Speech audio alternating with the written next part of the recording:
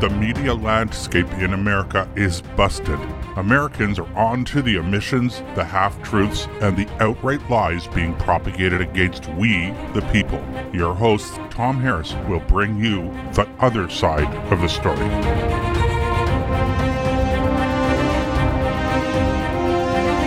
Despite the outstanding safety record of nuclear power in North America, many environmentalists still regard them as being dangerous. Last week, we demonstrated that they have nothing to fear from an explosion point of view. They're not bombs and cannot be turned into bombs, no matter what activists say. This week, we are going to delve more deeply into their other concern, namely that the radioactive waste these power plants produce will threaten future generations. In particular, we're going to focus on two waste disposal projects, one in Nevada at Yucca Mountain, which is yet to be approved, and one that was just approved near Ottawa, Canada. To help us understand the nuclear waste issue, I've invited nuclear power expert Todd Royal back to the show for yet a third time in a row, the first time I've ever done that. Todd is an internationally published columnist, energy policy expert, and author based in McKinney, Texas. He has advised the U.S. Departments of Energy as well as the Department of Commerce, the U.S. Congress, and the states of Kentucky, California, and Texas. Todd's background is in communicating complex science and technology in non-technical language, so this show should be a good entry point for people who want to really understand the nuclear waste issue better. So thanks for being on the show, Todd. Oh, glad to be back here again. We've had some really good discussions, so I'm very excited to be back here for the third time. So thank you so much, Tom. Okay, great. Yeah, so many people, they basically are afraid of the waste, so they think that nuclear power is not an option. But we'll get into that in a second. So just so that people who are hearing this show perhaps didn't hear parts one and two, can you tell us how your background relates to nuclear energy? Well, I am actually on the tail end of finishing up almost 3 years of research on nuclear power. It is, we've been looking at Generation 4 reactors. That means the reactor is not going to be cooled by water. Also, Generation 3 plus reactors, which are water-cooled reactors. Been doing a value chain project where we have an economic impact report, a value chain report. We've looked at, over 350 different projects in the United States and globally as well, using a SWOT analysis. And this is being done for the U.S. Department of Commerce's Economic Development Administration. We're turning in all of our material soon. If you go and Google E4 Carolinas Nuclear Economic Impact Report, it's been released now publicly. I just saw today at the Nuclear Energy Institute, different newspapers, World Nuclear News has also carried it. So that's my heavy background. I've done a lot of nuclear work this last 2.5 years. So that's called the E4. Is that letter E4? Yes, it is my the letter E, the letter E, the number 4 Carolinas. Mm-hmm. Okay, good. I'll include it in the links under the podcast when it goes up on Monday. So, can you start out by talking about the different sorts of high and low level waste from nuclear power plants? Because I think a lot of people think all of it is highly radioactive and it'll stay that way for millions of years, but that's not really true, is it? Well, it's not. And I'm going to give you literally the definition from the Nuclear Regulatory Commission. That's the United States government body which regulates nuclear power in the United States, plus the transport of nuclear waste and the storage of nuclear waste. What you have is really two broad classifications. You have high level or low level waste. High level waste is primarily spent fuel that's removed from the reactors after producing electricity. Big nuclear power plant, that's where you're getting your electricity, boom. And it's going to have some waste. That's referred to as high-level waste. Low-level waste comes from reactor operations that come from medical, academic, industrial, and you'll have some other uses of radioactive materials. That's low-level. As an example, I was at Oak Ridge National Laboratory. It's one of the oldest and most well-known of the academic laboratories that's run by the U.S. Department of Energy. I visited a reactor that's been going since 1965, and it produces medical isotopes, and they also do research off the reactor. So I saw the nuclear waste. I literally was, about 50 feet from a canister of nuclear waste. I saw the reactor. They have it encased in water, which is very interesting that they do for academic and medical isotope purposes. So I've seen exactly how the waste is stored. So I have this happen. I was at Oak Ridge National Laboratory about a month ago. Mm-hmm. Mm-hmm. Well, one of the things I find interesting is the fact that it's high level waste means that it's Mhm. emitting its energy, its radiation, fast. So it actually decays much more quickly than the low level waste, which is emitting the radiation slowly. Yes, yes.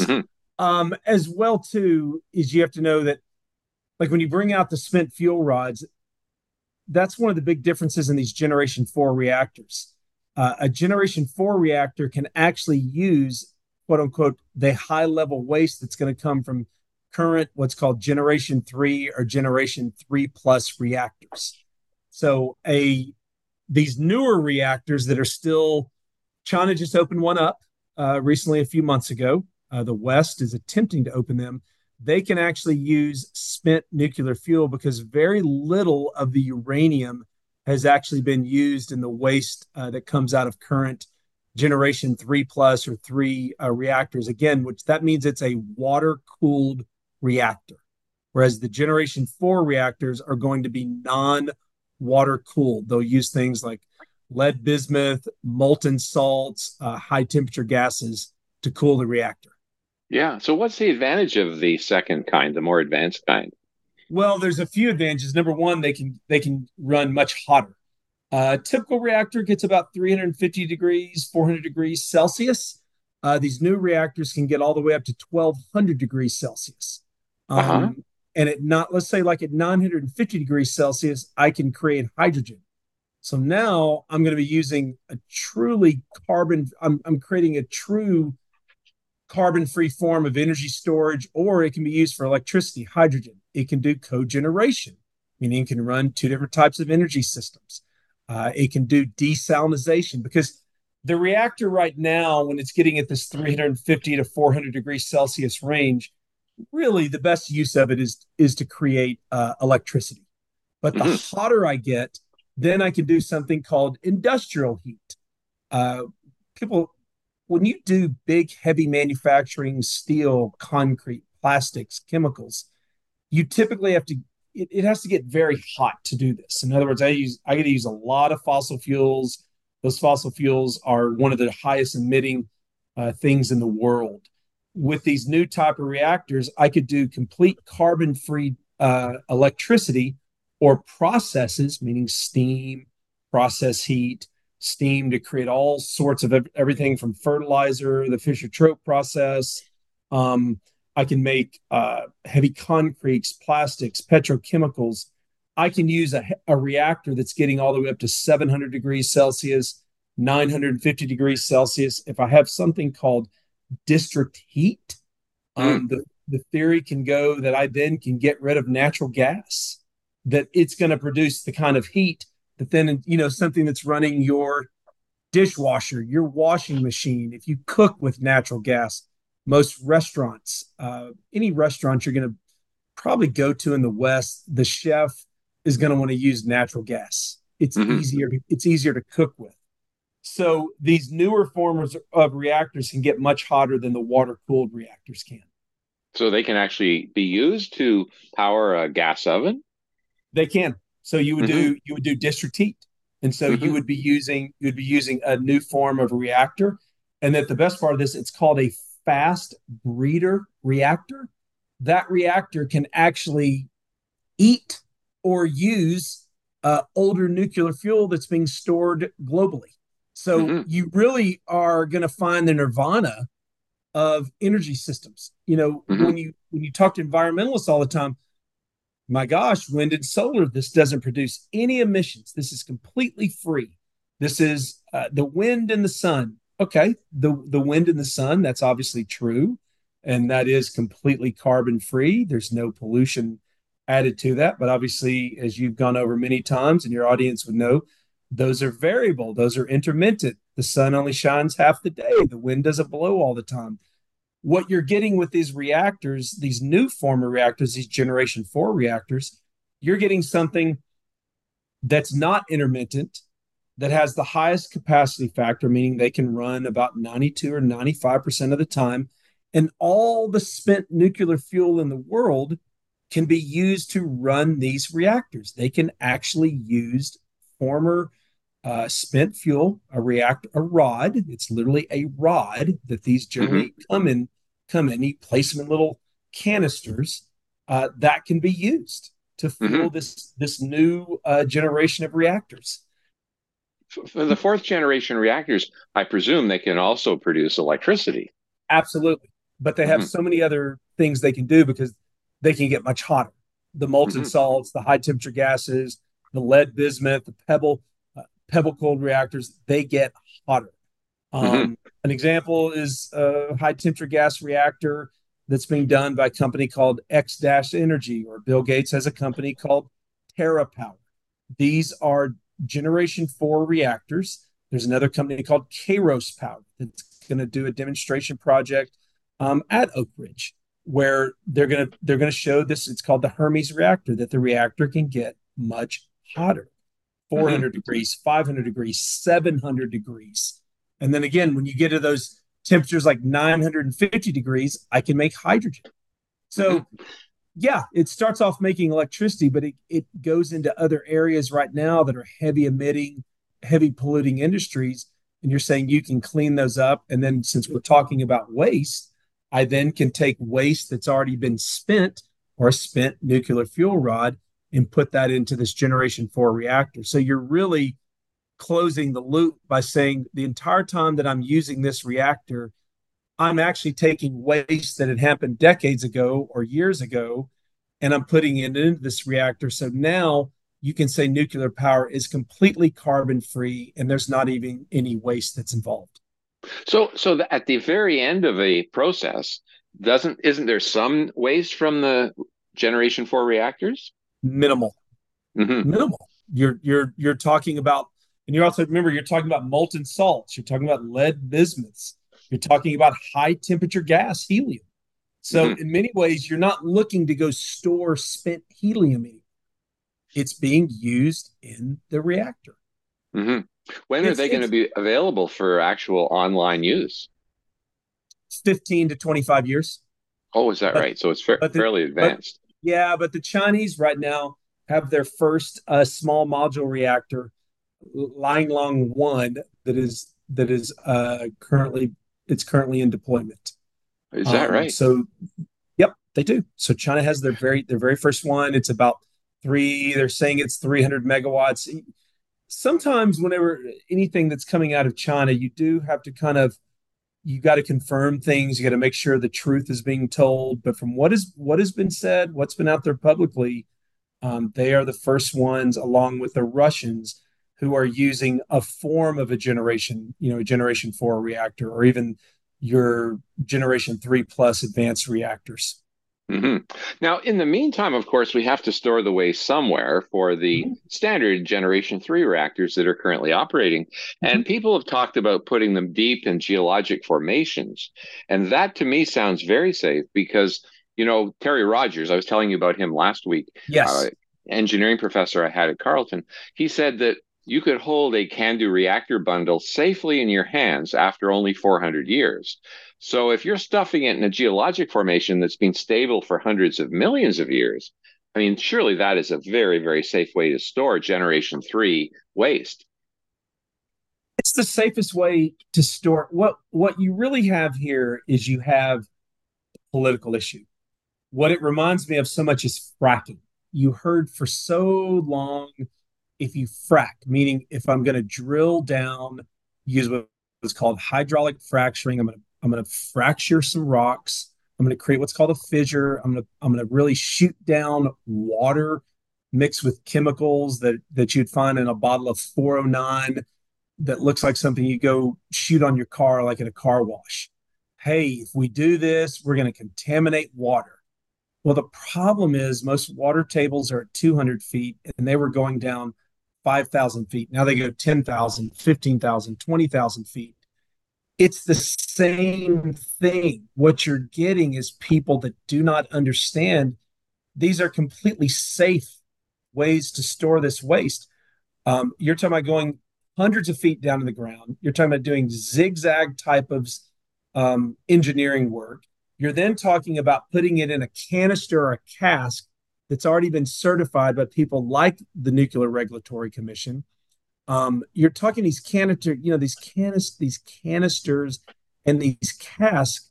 Again, like we talked about your previous episode, it's concrete, it's steel, it's iron, it's rebar. I have literally seen one of these things. You're talking hundreds of years before anything's going to happen to it. Mm-hmm. By then, the high level waste is decayed to a safe level. It's decayed to it's not only is it safe, now I have it hundreds of feet underground in something that's been engineered to so many, you always hear how many levels of 9 safety. What you mean by that is saying, okay, if something's 100%, let's use the number you typically say in statistics or math or in today's world, we go, oh, that's 100% safe. Okay. Well, nothing is 100% safe, but we get on airplanes. Nothing's 100% safe, but we use hydroelectric dams that we know are decaying. Now, so you're saying that something that's hundreds of feet underground, that's been engineered more than anything basically on the earth, that is many times using the same types of systems used for government officials who are going to be in a bomb shelter to make sure governments can continue running if we had a thermonuclear war. Mm-hmm. But you're saying that something that's going to decay anyway, something that's been put into a cask by a company like Orano and others globally that are doing it, you're saying that in no way, shape, fashion, or form is that safe. That Yeah. it doesn't. There's nothing that makes sense. But yet you're willing to go get on an airplane right now that doesn't even come near the safety level that we're talking about the nuclear industry and spent nuclear fuel and nuclear, quote unquote, nuclear waste is put into. Mm-hmm. Well, really, what you could do is take that waste. And remember too that this waste, you don't take it out of a reactor. It goes into a pool of water for years at a time to cool it off. Special designed pools, special designed water. I've seen this, and I literally was next to a reactor that was pardon me, I was separated by a 12-foot concrete steel rebar enforced wall. This is the same kind of configurations that are going into something like Yucca Mountain. Mm-hmm. Yeah, I want to talk about that. Yeah, let's talk about Yucca Mountain. Mm-hmm. So tell me, what is Yucca Mountain Waste Repository? Why hasn't it been built yet? Well, it's ready to go. This is a political issue, and it's also worth noting. Let's just take the United States. You could fit all the nuclear waste in the United States on a football field, an American football field, at a depth of about 10 yards. Okay, so in other words, we have the most reactors in the world. We're at 94. We've been running these. We've been now doing nuclear heavily since the 70s for over 50 years, and that's all the waste that it's produced. I would tell anybody, and I am pro fossil fuel. I believe coal-fired power plants should continue to be used, but the coal ash and the waste from a coal-fired plant compared to a nuclear power plant, there's no comparison. So then you go to somewhere like Yucca Mountain. This has been a political squabble that has been going on. It's a national depository for commercial waste. This fight's been going on since the late 80s. You now have states that have adopted moratorium. They typically vote more Democrat for any kind of new nuclear construction, for any disposal technology available for spent fuel. There is no reason. There's none except politics. There's even people looking at a company called Deep Isolation to look at deep borehole waste disposal. They don't need to do it. Yucca Mountain, there's no reason it shouldn't be done. And I have unbelievable respect for an organization called the And just so you know, they typically are a little more on the left, called the Breakthrough Institute. There's a Hmm. gentleman who runs it named Ted Norhouse, another gentleman named Adam Stein. They do unbelievable work. And they've said, okay, it's time to go beyond Yucca Mountain. I disagree with them about that because this is all this is. This is a political issue. That's what this is. Harry Reid, former senator and former Senate Majority Leader, did everything he could to stop nuclear waste.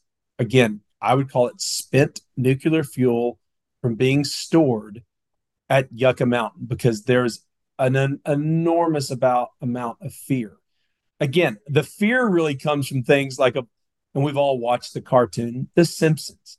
Yeah. Oh, it's green bubbling goo and has bumbling idiots like Homer Simpson who are in charge of this. Nothing could be further from the truth. These are some of the most, I would say, outside of petroleum engineers, nuclear engineers, and the people who work on these things, construct these casks, construct things like Yucca Mountain. These are the most technologically advanced, brilliant human beings walking around the planet.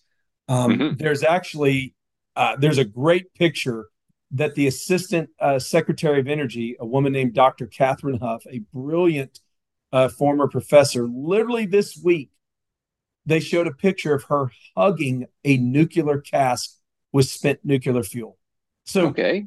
you're going to tell me, and again, I completely respect Mr. Nordhaus and Dr. Stein, but you're going to tell me we should go beyond Yucca Mountain when this brilliant PhD is literally hugging spent nuclear fuel in a nuclear cask, and somehow that is unsafe for that to go into a deep geological repository in Yucca Mountain, Nevada. Hmm. It doesn't. How many nines of safety do you want? Yeah. Yeah. It doesn't make. There's no sense except this is fear mongering. This is anti-human progress. This goes against all ingenuity. It's a bunch of Malthusian nihilists in the environmental left that stop this from taking place. When what you could do is be creating thousands upon thousands of great paying jobs, thousands upon thousands of construction jobs. These things should be put all over the United States, anywhere that people want them, places like in New Mexico, Texas, Wyoming, and on and on and on. They're perfectly safe. And I'll end with this. Why is it we have landfills all over the United States that don't even come near this level of safety? Uh-huh. But yet we somehow going to ban Yucca Mountain. It doesn't Well, make sense. yeah, yeah. So, I mean, you're putting them in these canisters, which are super secure. As you say, this professor was able to hug a canister safely. Then you're putting it a mile underground. Then you're actually Yes. filling in the cavern. I understand they fill in the cavern with Yes. some cement. And it's in a geologic formation that hasn't moved in millions of years. I mean, how can you get any safer? I mean, that sounds insane to oppose that because it sounds to me like the alternative, which is just leaving it on the surface, is obviously not as safe as Yucca Mountain. No. And on top, that's why these are political choices. This is scare tactics and fear tactics. Again, Dr. Catherine Huff is a brilliant human being. This is a highly educated, one of the most educated people we're going to find. So we're saying that she's so partisan or ideological. And I'd say, well, she was nominated by a Democratic president. This is a political appointee. She came from a university. Most universities in America tend to be on the left, vote for the U.S. Democratic Party. This is a brilliant person who's hugging this and going, this is perfectly safe. But yet somehow the very same people who said fracking is going to kill us all, the United States is now the leading producer of oil and natural gas in the world, mainly by doing fracking. In other words, Yeah. it didn't contaminate the water. We're producing over 20 million barrels a day of oil. It's the exact same fear tactics. It's the Hmm. exact same thought process. And again, I've done heavy research on fracking.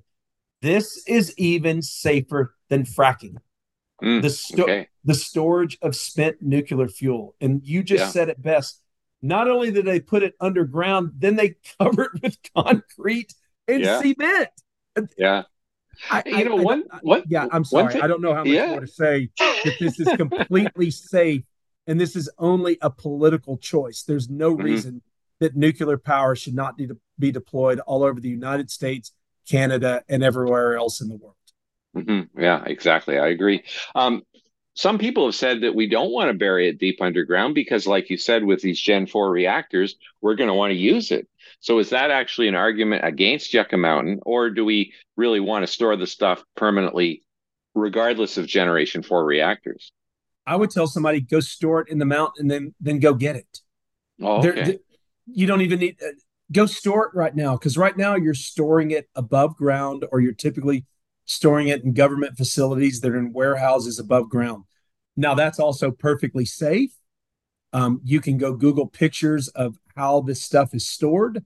I believe Dr. Huff even had a picture of how the spent fuel was stored recently. Dr. Huff, H-U-F-F? Or? H-U-F-F. I've seen her speak. I've read her materials. Whether political affiliation, if you agree with her political affiliation or not, the work she's doing on nuclear is top notch. You could right now go take this. You could go take these canisters. Orano also transports it for you, as do other companies. You could put it in Yucca Mountain. It could be perfectly regulated by the Nuclear Regulatory Commission. And then once, let's say 15, 20, 25 years from now, wow, these reactors are up, they're running, great. Go grab it. Go get it out of Yucca Mountain and go take it to a reactor. Let's say X Energy has a reactor at Texas at the Dow Chemical Facility, which they're proposing in Seadrift, Texas. Fantastic. It's a fast breeder reactor. Go get some spent nuclear fuel if you wanted to out of Yucca Mountain. It's perfectly safe to put it hundreds of feet underground without covering it in concrete and cement.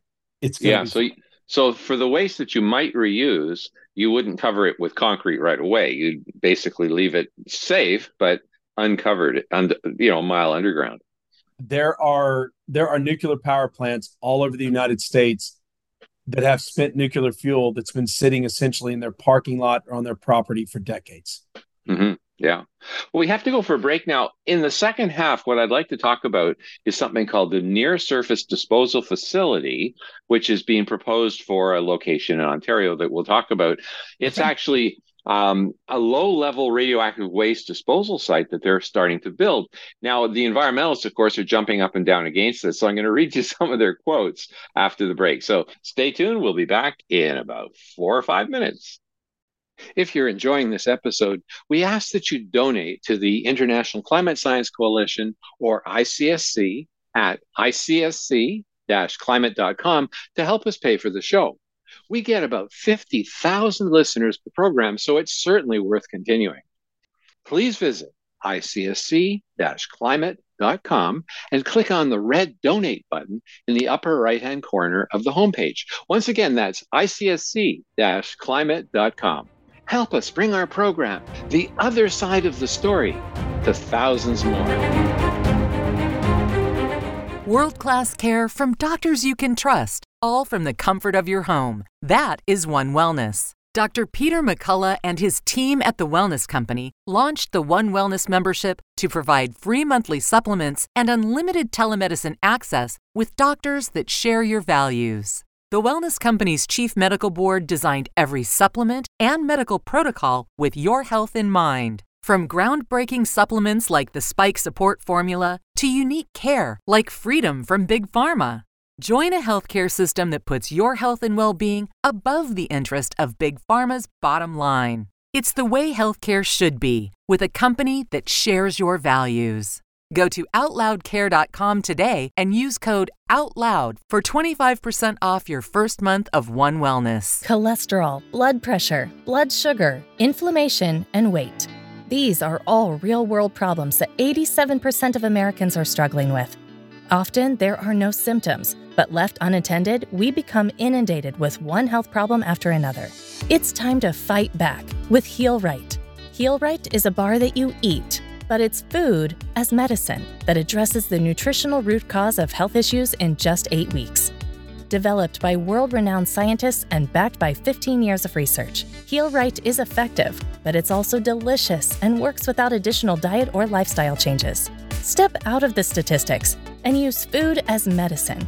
Visit healright.com/outloud or americaoutloud.shop and use the code OUTLOUD for 20% off. The buildup of spike proteins is dangerous to your health. Global Healing's Foreign Protein Cleanse detoxes your body, removing the spike proteins, allowing your body to repair from within. Formulated by Dr. Edward Group and by Dr. Brian Ardis, Foreign Protein Cleanse targets and detoxes spike proteins in the body. Go to americaoutloud.shop and get 15% off using the code OUTLOUD. Global Healing, giving you the power to take control of your health naturally. You've all heard Dr. McCullough and others share over and over the value of keeping your sinuses cleansed. It's a smart move all year, but even more so when we're cooped up inside. It's not really open for debate any longer. Those that live smart and live well pay attention to nasal and oral hygiene. Cofix RX has just the tools for the job with our nasal and throat cleanse. Click the Cofix RX banner on americaoutloud.shop to get 20% off your entire order. That's right, americaoutloud.shop. Use coupon code OUTLOUD. That's coupon code OUTLOUD for 20% off your entire order. Use Cofix RX because it works. Cardiovascular disease is the leading cause of death and disability. Today's high-stress, on-the-go lifestyle makes it hard to stay heart healthy. Lifestyle changes like exercise and diet are critical, but you can also support your heart with concentrated nutrients. Healthy Cell created Heart and Vascular Health to support 3 aspects of heart health: cholesterol, blood pressure, and triglycerides, with CoQ10, vitamin K2, resveratrol, and soluble fiber. And Healthy Cell's not a pill. It's a patent-pending gel you swallow with ultra-absorption of science-backed ingredients. You would need to take 13 pills to get the same amount of nutrients in each gel pack. And these great-tasting gels come in a small packet. Tear off the top, shoot it down, or mix it in water. Get heart healthy. Go to healthycell.com and use code OUTLOUD for 25% off your first order. Healthycell.com, code OUTLOUD for 25% off. Oral hygiene hasn't changed in 50 years, but our diet and the way we eat has, creating an environment in your mouth for bacteria to wreak havoc on your teeth and gums. For better oral health, get Spry Dental Defense, an oral care line designed to combat acid-creating bacteria. The toothpaste, mouthwash, mints, and gum all contain xylitol, a natural ingredient shown to dramatically improve oral health. Spry can be found online and at all fine natural retailers. ASEA believes that inside each of us is the potential to feel our very best. Our customers will tell you how our products have made a difference for them, from improving immune health and supporting gut health to reducing the appearance of wrinkles and even improving mind, mood, and energy. Make our breakthrough products an essential step in fulfilling your greatest potential. ASEA, we power potential. For exclusive savings, use code OUTLOUD to save 15% off your first order today.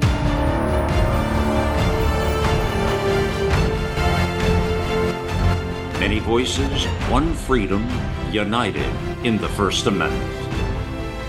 Our goal is to herald the voice of genuine liberty at AmericaOutloud.news, a place where you'll find the naked truth expressed with a patriotic heart.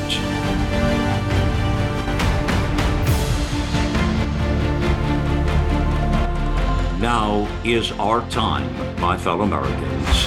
America Out Loud Talk Radio. Liberty and justice for all.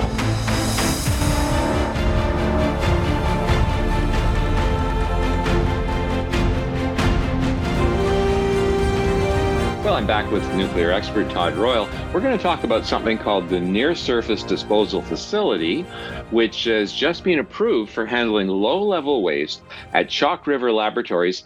It's at a site about a 2-hour drive northwest of Ottawa, Ontario. Now, I'd like to start, Todd, by reading a bit about the project so that our audience they understand what we're talking about. Mm-hmm. The reason this is controversial is because the Green Party and the native groups and others are now jumping up and down saying, oh my God, you've approved this thing. We want it canceled.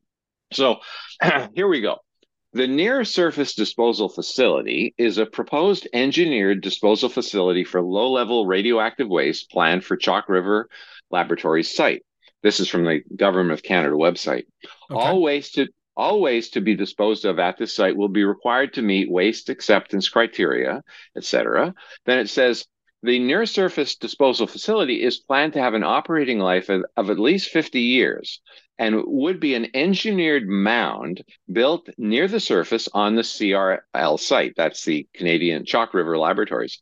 Mm-hmm. Now, the engineered mound would be cellular, made up of multiple disposal cells consisting of, and I sent you a video which showed all the different layers, by the way, base liner and final cover systems, a leachate collection and leak detection system. Now, leachate is basically a liquid material that you get, which is contaminated after it goes through land or stockpiled material. So leachate is it's being collected, and environmental monitoring systems. And it would also include a wastewater treatment plant for things like the leachate, as well as supporting infrastructure. So that's how the government describes it. So here is now how the Canadian Nuclear Laboratories actually describe it.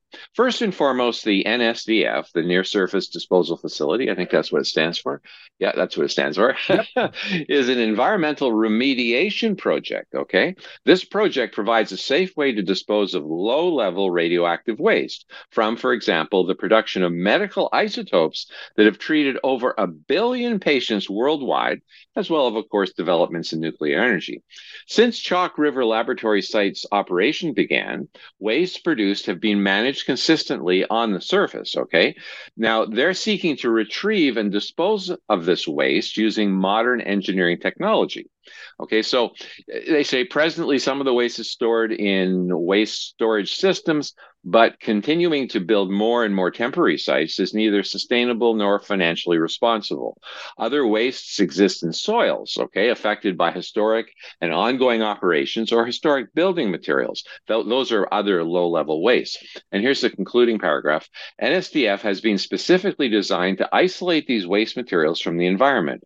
The highly conservative design life of the facility is in excess of 550 years, at which point the radioactivity will have decayed to levels you would find in the natural environment. Now, Todd, even though the Canadian Nuclear Safety Commission have said that the project, quote, isn't likely to cause significant adverse environmental effect, we have environmental groups, native groups, as well as some opposition parties. They want the federal government to cancel the project because they're concerned about it polluting the aquifer and the nearby Ottawa River, which is about 1 kilometer away. Now, based on what you've read about the project, do you think their concerns are valid, or is this a very safe way to handle low-level waste? Well, I always like to say that anybody's concerns are valid. You know, people, I never like to go, oh, no, they don't know anything. Never like to say that. People have their concerns. I think it's always better to empathize with somebody. I think it's better to go, okay, you know, you're kind of scared about this. I think what's fascinating about this, it really goes back where you go fear tactics. You go, what has been presented to you?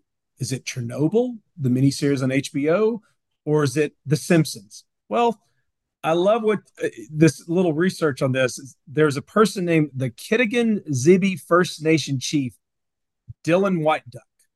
Okay. I love what he said about this. He goes, I grew up watching The Simpsons. And we're going to have a situation potentially of three-eyed fish. Mr. Chief White Duck is referring to the cartoon's depiction of mutated fish living near a nuclear power plant. And then he said, I'm really ashamed of this and this project. There are times I can empathize with somebody, but there's also times when I go, so you're going to decide your opposition to something based on a cartoon. Yeah. So really, I'm going to go, okay, Chief, but you guys built before the environmental movement and before Indigenous people became such a political hot button for people like Justin Trudeau to gain votes based on fear. The Canadians, you built 20 reactors, CANDU reactors, CANDU, based on Canadian technology, CANDU reactors. I think you built 20 in 20 years. They also need to realize that you've got, what's the way I want to think about it, say this, which is 1 billion people worldwide have been treated for cancer with medical isotopes. Currently, in my own family, I have 2 cancer patients who are being treated as we speak with medical isotopes. So you're going to say to somebody, so this waste, again, it's just use logic. I'm going to shoot something into my body. If, God forbid, Chief White Duck or any of his family were to have cancer, and if it was found the best treatment was radiation. So you're going to shoot it into your body, but you think the waste from it is going to completely contaminate bodies of water, or you think that the Canadian government and the brilliant scientists and everybody working there are going to be so irresponsible that they're going to put that into water. It doesn't make sense. It's the same thing when you hear people go, oh my God, a nuclear reactor, it's like a nuclear bomb. No, it's not. It's 2 completely different processes. This is unbelievably safe to do it the way they're doing it. Again, they're going to a level of safety that I would say to the environmentalists, I would say to the indigenous groups, I hear what you're saying. I empathize. You've seen The Simpsons. It scares you to death. Do you really think in Canada right now? So you really think that all of these reactors are creating green globs of goo? Run by Homer. Run by Homer Simpson. Because I can assure you the safest way, the very safest thing that you're probably doing right now in Canada is that nuclear reactor. If you don't believe me, there's a wonderful gentleman named Chris Kiefer. Dr. Kiefer knows reactors backwards and forwards and is a huge proponent for the Canadian nuclear fleet. So it doesn't even make business sense. Nobody is going to come there, build something, and contaminate everyone around you. This is not the Soviet Union. This is not communist China.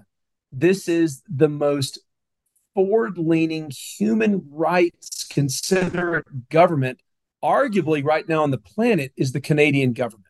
Yeah, that's right. So, and Trudeau responded to this by saying, look, we have the world's leading experts in an independent safety organization, and they've approved it. He said, I'm trusting the experts. I don't see how you can actually make it safer than that. And yet it's interesting because dozens of supporters of the native groups in the Green Party were on Parliament Hill, and they were carrying signs that said, say no to nuclear waste. Well, guys, the nuclear waste already exists. Okay, this is a remediation project.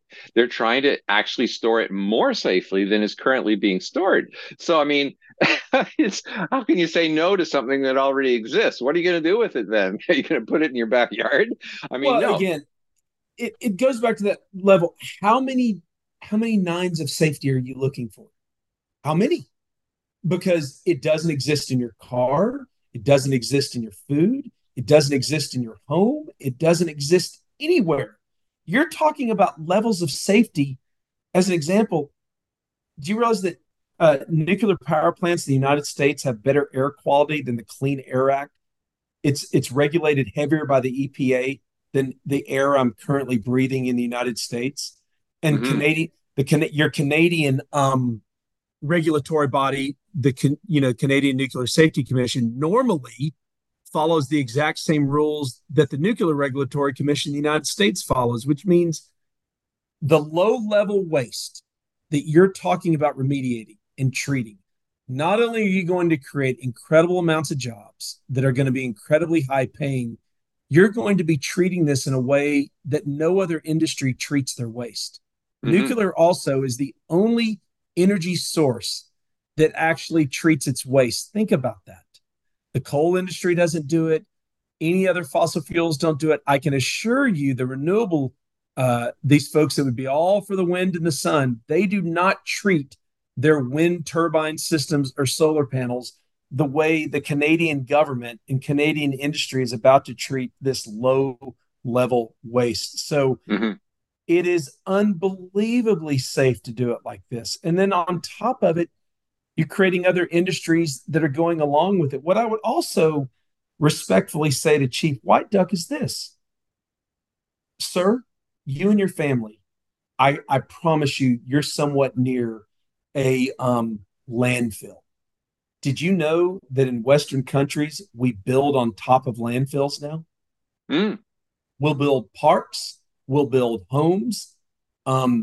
So are you safe with that? Are you safe with how landfills are done? I mean, go look at how a modern landfill is done. I mean, there is massive amounts of methane gas that is produced by that. Mm-hmm. Mm-hmm. Yes, Western Western governments do an incredible job of pollution control in landfills. Companies, the international company Waste Management in the United States, which owns many landfills, does a great job. It's not as safe as this currently proposed plant. They are not going to treat the trash the exact and nowhere near what is going to be done here at NSDF. It's not even Yeah, and close. they're not going to build communities on top of the waste disposal facility either. Here's No, another here's another quote I no. wanted to talk about. Chief Lance Heyman, okay, and he seems like a very genuine and sincere guy and a very good speaker, a good representative for Native people. He says, "We stand united in safeguarding the well-being of our shared environment and the fundamental right of all Canadians to access clean and uncontaminated drinking water." Now, it's interesting because the Canadian nuclear laboratories have a very good video that I'll put under the podcast, which Okay. follows the path of a raindrop falling on the waste while they're filling the facility. Now, after it's filled, it's fully sealed, but they actually follow a drop of rain as it hits the facility while they're putting the waste in there, okay, when it was in its most exposed. And they have so many layers of containment under the facility where they Mm-hmm. drain it off into a special place, et cetera. I mean, when you look at all those different layers, even during the filling of the resource depository, do you think there's any danger to the drinking water in the vicinity? I think what you just described answers it. No, Mm-hmm. I, I, I it just I get so frustrated with the entire environmental movement, which I've argued before and will argue because I've had to study it. The intentions were great. The intentions were fantastic. You were born off the World War II movement that everyone was scared to death that we're going to go back to war and slaughter one another again. So the intentions have been fantastic. But how many more, I'm repeating myself, how many more levels of safety do you want? Mm-hmm. You're not you're not getting that from a wind farm, you're not getting that from a solar farm, you're not getting it from a coal-fired plant, a natural gas-fired power plant. You're not getting that. I mean, I would tell someone, go look at a wastewater treatment plant. Go visit those sometime. Those are not the cleanest things you've ever seen. I've been in them before. They're also Mm-hmm. mainly powered by fossil fuels. You're talking about, I mean, think about what you just described to me. We're taking rainwater and we're treating it. We're making sure it doesn't get near this and near this waste and that waste. There's when you say it out, I have a theory. I call it the say it out loud theory. In other words, say it out loud. Somebody is looking to treat rainwater, that it doesn't do anything to contaminate something that's being treated as we speak. But yet you're willing to go, if you had cancer and a cancer doctor said to you, you're an oncologist, you're going to get radiation, you're willing to shoot that into your body, but yet somehow you think the waste that's being treated by geniuses and experts in this field, that's going to contaminate your water. It Mm-hmm. doesn't Mm-hmm. it Well, doesn't make sense, Tom. There's nothing about this that makes sense. To me, yeah. it is the environmental movement. They only want to say no for a variety of reasons that have nothing to do with human progress or people actually thriving.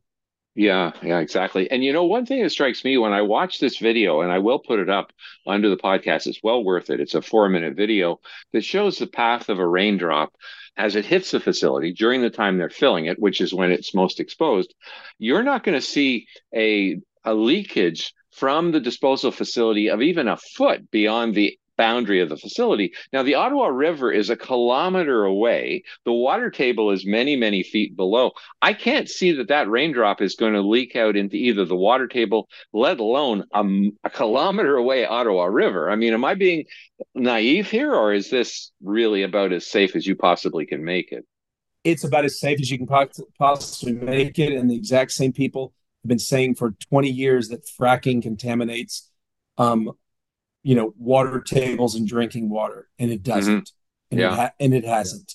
Now, if it had, everybody in the United States right now, many, many people in the U.S. would be very sick if that were the case, seeing the way fracking is. And the same thing, I can tell you anecdotally, or really from experience, I've owned a home that had a leachy septic system.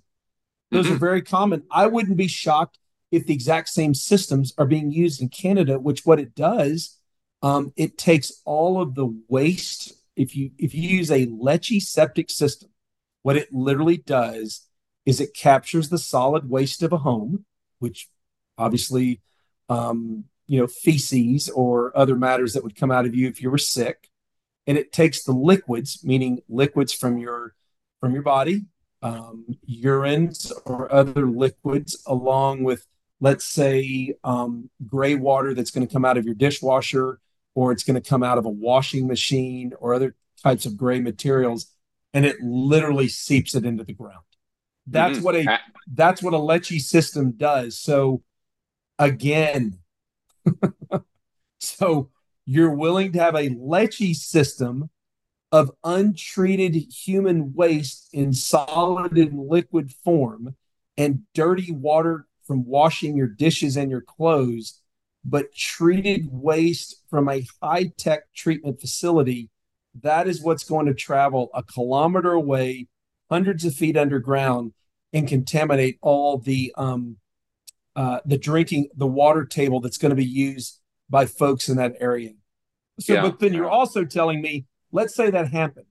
Wouldn't that be discovered by the wastewater treatment plant where you're getting that's right. Water? There's all kinds of detection facilities as well.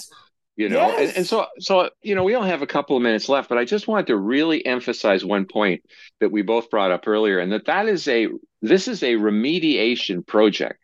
It's designed primarily to handle waste that's currently being stored in less safe ways.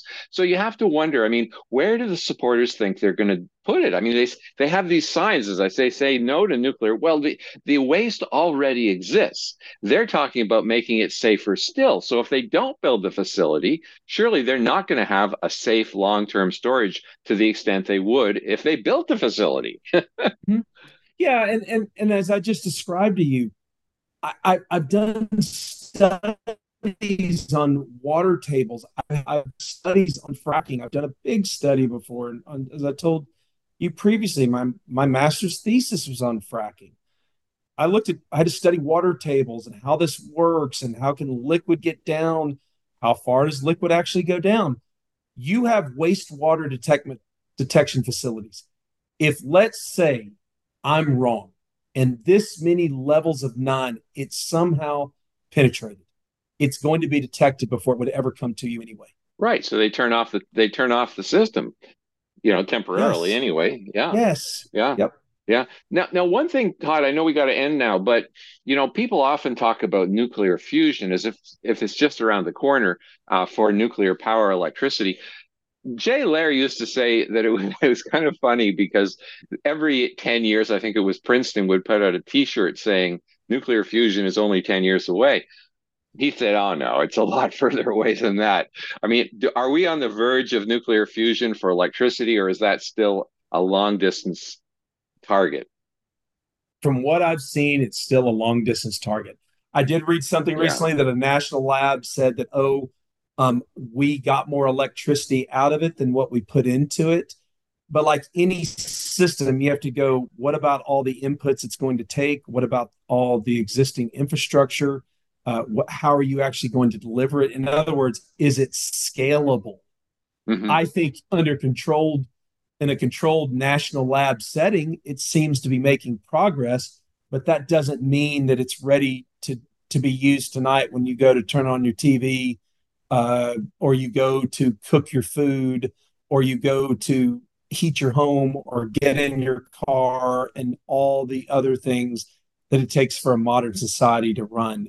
Um, I've not seen anything that says it's ready for scalable, affordable, reliable, resilient, and actionable. And companies and utilities are actually going to go do this deployment. Yeah. I've not seen that it's anywhere near what I just described. And so for now, fission is by far the best energy source, the cleanest energy source, the most reliable, et cetera. And that is what we should be developing all across the United States. Absolutely. If you got rid of today's environmental movement, if you got rid of the folks who scare the living daylights out of people, whether the Simpsons or HBO miniseries like Chernobyl, we will look back one day, I believe, and go, how are we so foolish that the entire Earth was not being powered by nuclear power? Yeah, exactly. Well, that was great, Todd. We have to wrap up now. My guest today has been Todd Royal, a nuclear expert, internationally published columnist. He's been advising all kinds of U.S. government departments, and he's been now advising us. So that was great. Thanks for being on the show, Todd. Tom, thank you again. I love being on your show, and so I just really appreciate what you're doing. Okay, thanks very much. Well, this is Tom Harris and Todd Royal signing out from the other side of the story.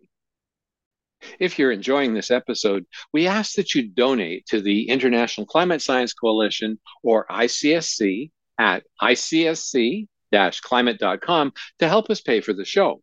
We get about 50,000 listeners per program, so it's certainly worth continuing.